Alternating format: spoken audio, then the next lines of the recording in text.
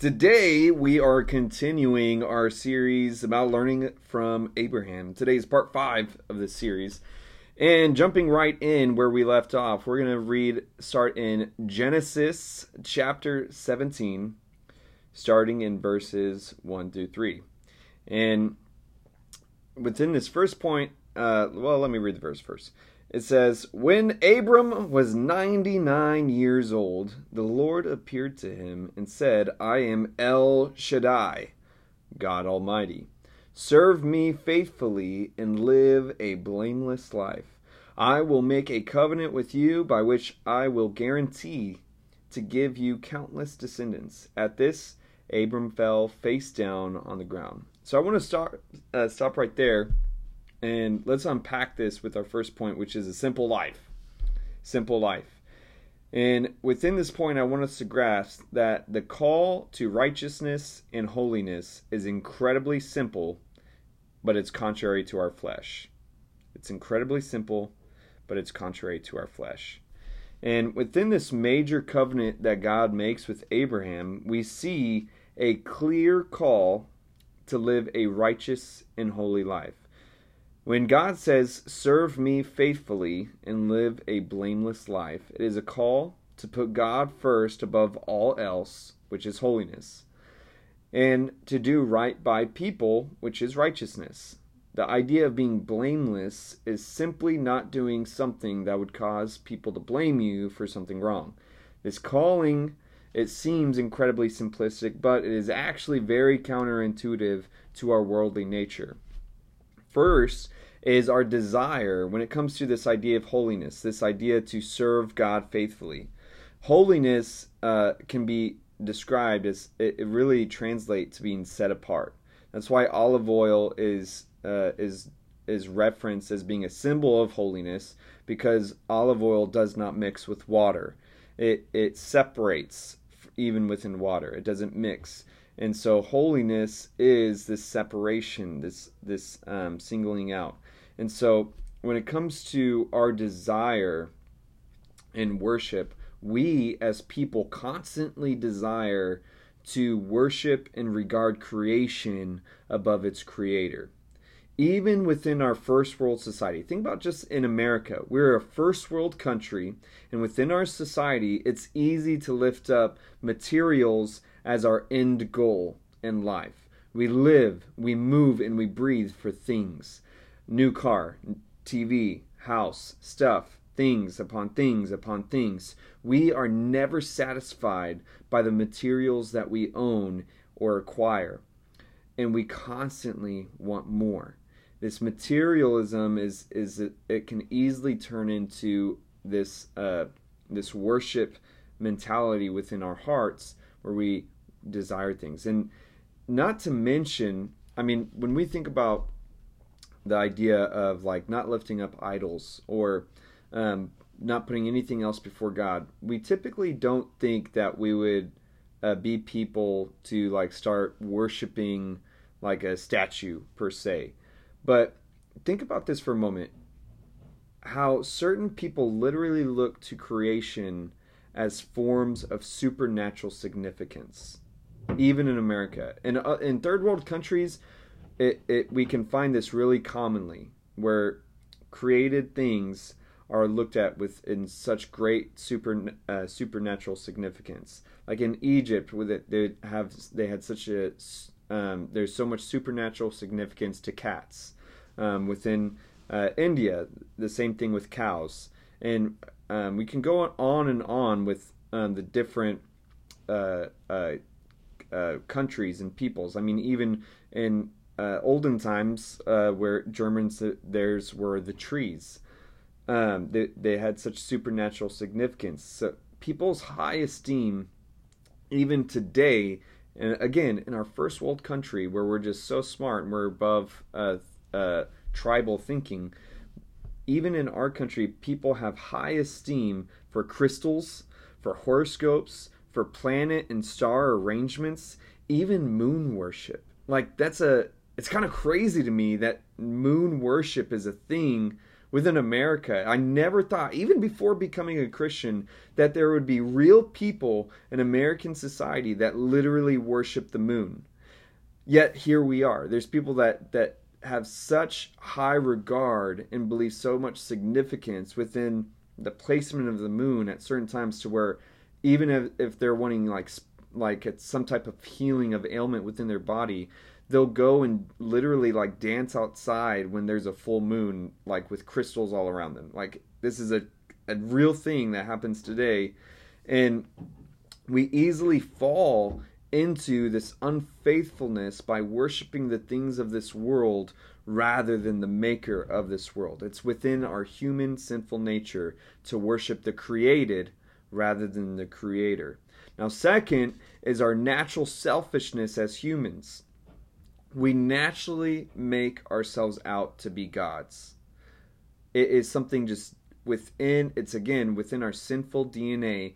We naturally make ourselves out to be God, and we push the belief that the universe bends to serve me, capital M-E. And so it only becomes complementary to eventually look at others as a means to an end.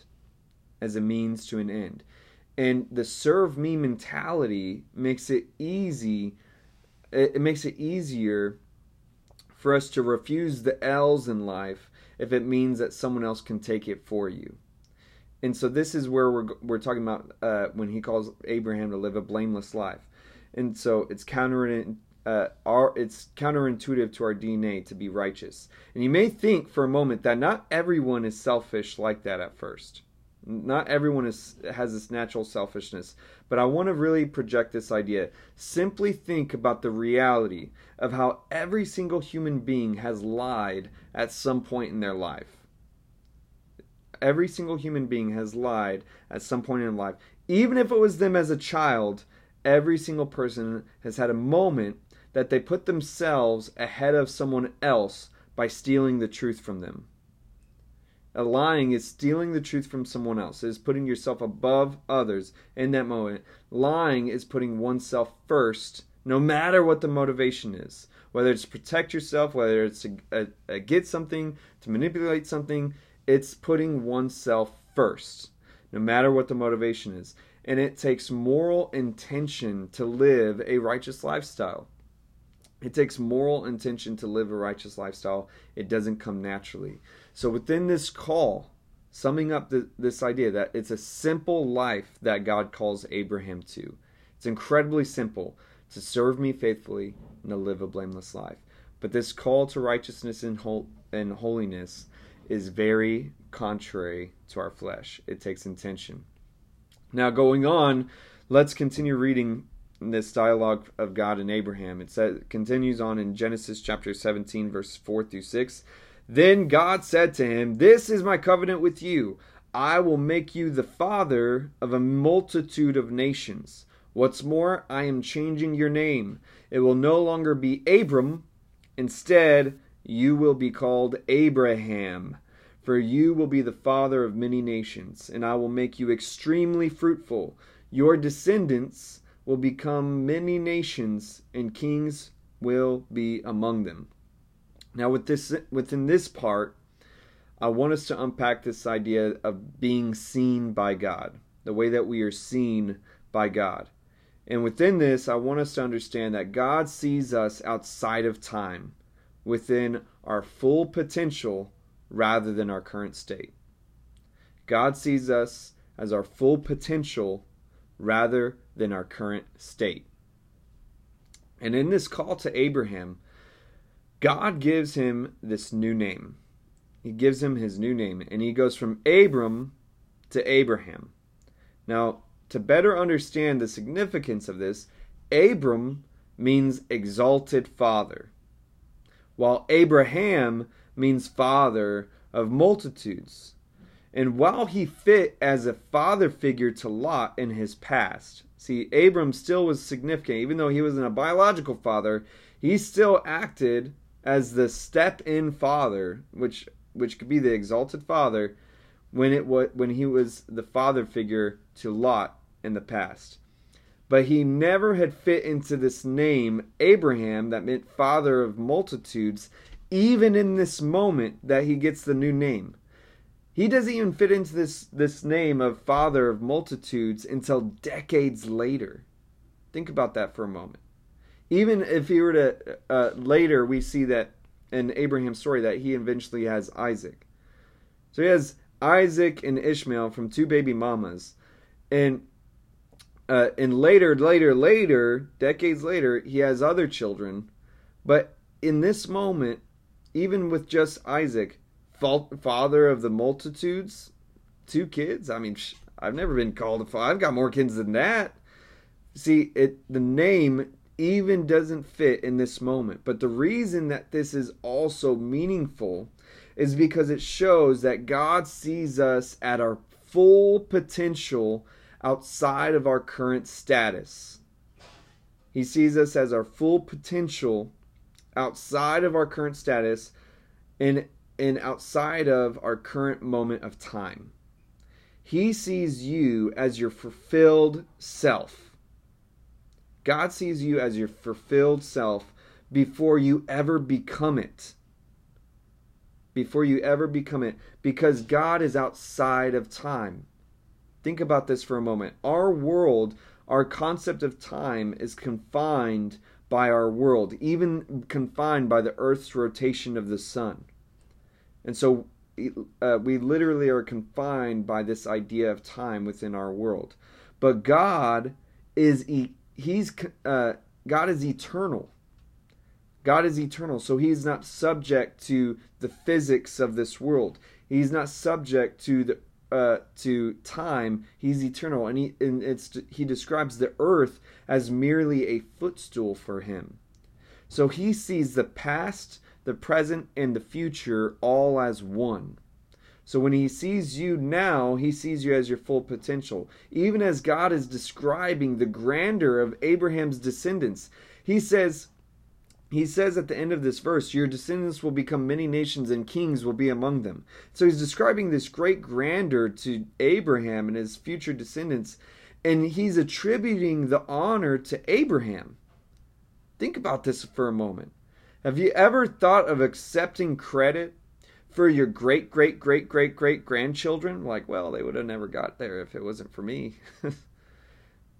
This is what God is saying. He's saying what you are doing now is setting up your great-great-great-great-great-grandchildren to be kings among people, to become great nations because of the way that you live now. And He's attributing the honor from it to Abraham because of how his current decisions completely affect and determine the state of their future. And it is because God is outside of time. He sees the past, present, and future as one. And so for us, it's hard to really imagine that our actions go that far down. But to God, He's able to see it seamlessly. So now I want us to go into one last point, and that is covenant thinking. Covenant thinking. And I want to kind of speak off the cuff off of this last part. And it's within Genesis chapter 17, verse 7 through 9. It says, I will confirm my covenant with you and your descendants after you, from generation to generation. And this is the everlasting covenant. I will always be your God, and the God of your descendants after you. And I will give you the entire land of Canaan, where you now live as a foreigner, to you and your descendants. It will be their possession forever, and I will be their God. Then God said to Abraham, your responsibility is to obey the terms of the covenant. You and all your descendants have this continual responsibility. So within this, we're talking about covenant thinking. I want us to really grasp the idea that God takes His commitments seriously.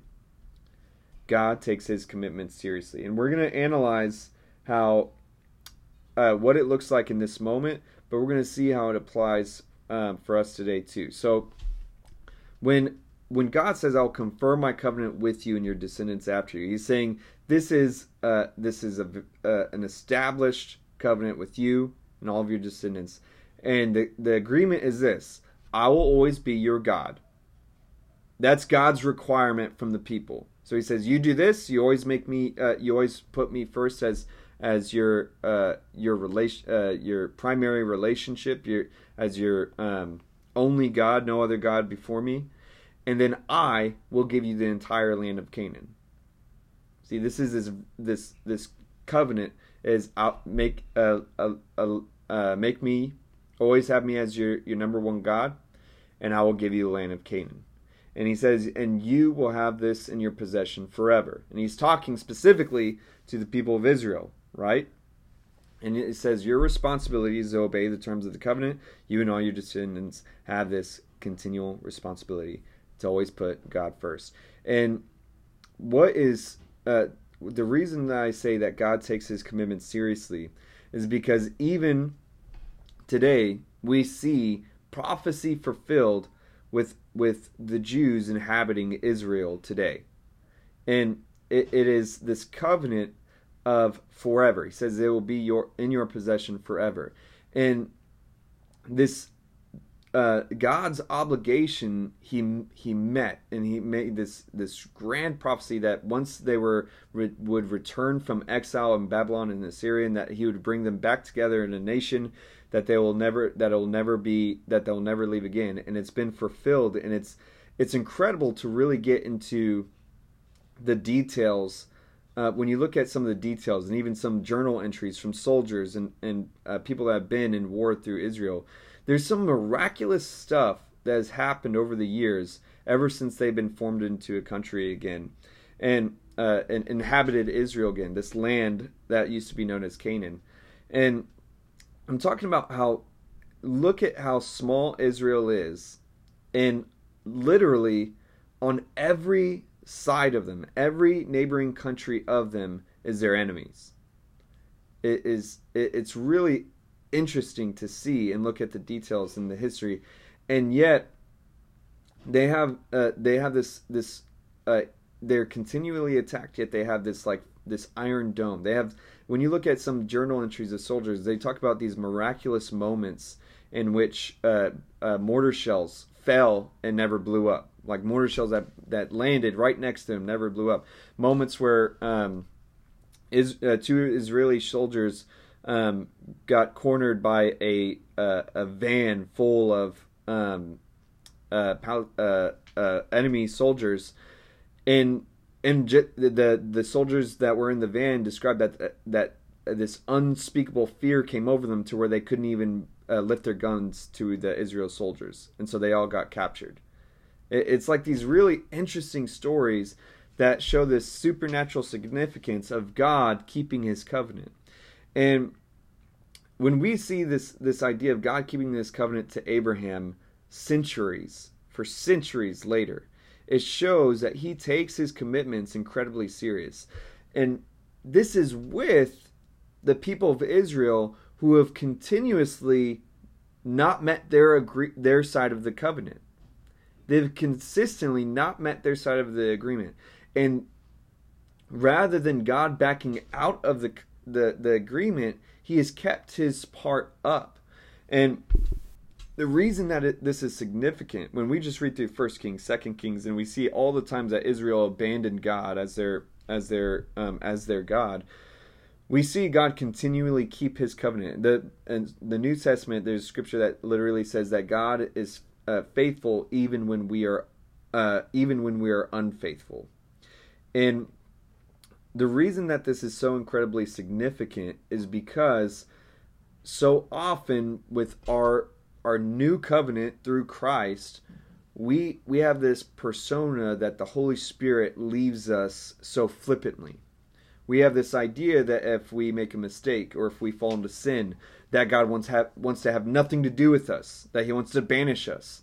There's some people that literally teach this ideology that the Holy Spirit leaves you if you fall into sin. Well, I really think that the Holy Spirit bears a lot more than what we give it credit for, because all throughout Scripture we see that we see people disheartening God in the way that they live, yet he refuses to forsake them.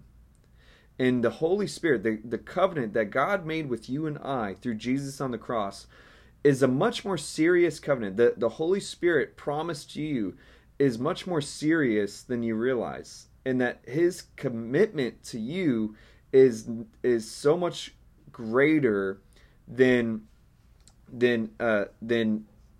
your mistakes or your shortcomings, in that it's the Holy Spirit being with you isn't necessarily dependent on how good or bad you are.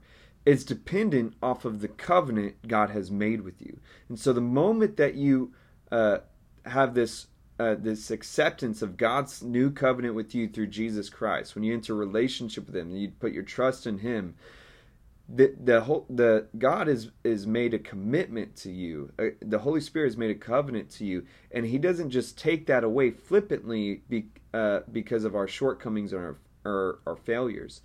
And even as we look back on the way that Abraham was seen, he was seen as his full potential. And in the same way, God doesn't see us as our greatest mistakes. He sees us as our greatest potential. And so this last point, I want us to really be clear that God doesn't just take his Holy Spirit from you. He doesn't just break covenant with you whenever you fall short. The difference between a contract and a covenant is a contract is something to where you failed your side of your obligations, so now I'm going to back out. While covenant is 100% commitment, even past the obligations of the other party. That's what God is making clear here. That he's faithful even when we are unfaithful.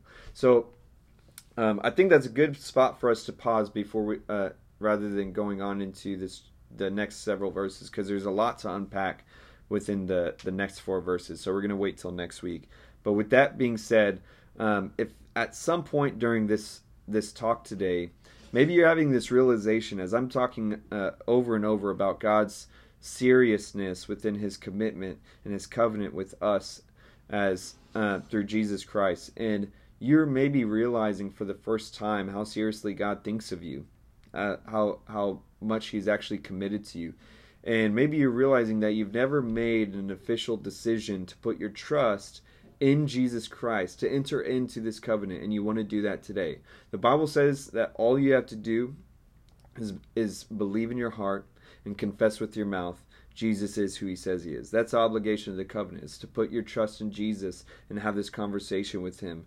And and that is that he is the Son of God that died on the cross for the world's sins and rose from the dead. And if you have that conversation with him, that's how you enter this covenant. It's a verbal covenant. And you don't need me to lead you through a pretty prayer. You don't need me to lead you through that. It's you and God that are entering into that covenant together. And you can do that as genuine as possible with your own conversation with him. So with that being said, if that is you, I urge you to not let another day go by, but have that conversation today with Jesus Christ. That being said, I'm going to pray. God, I thank you for this time that we had together to meet and talk about your word and your scripture. I pray that this would be edifying to these men, and that your Holy Spirit would guide us in learning from Abraham and seeing true potential within his story and within ourselves. I thank you in Jesus' name. Amen.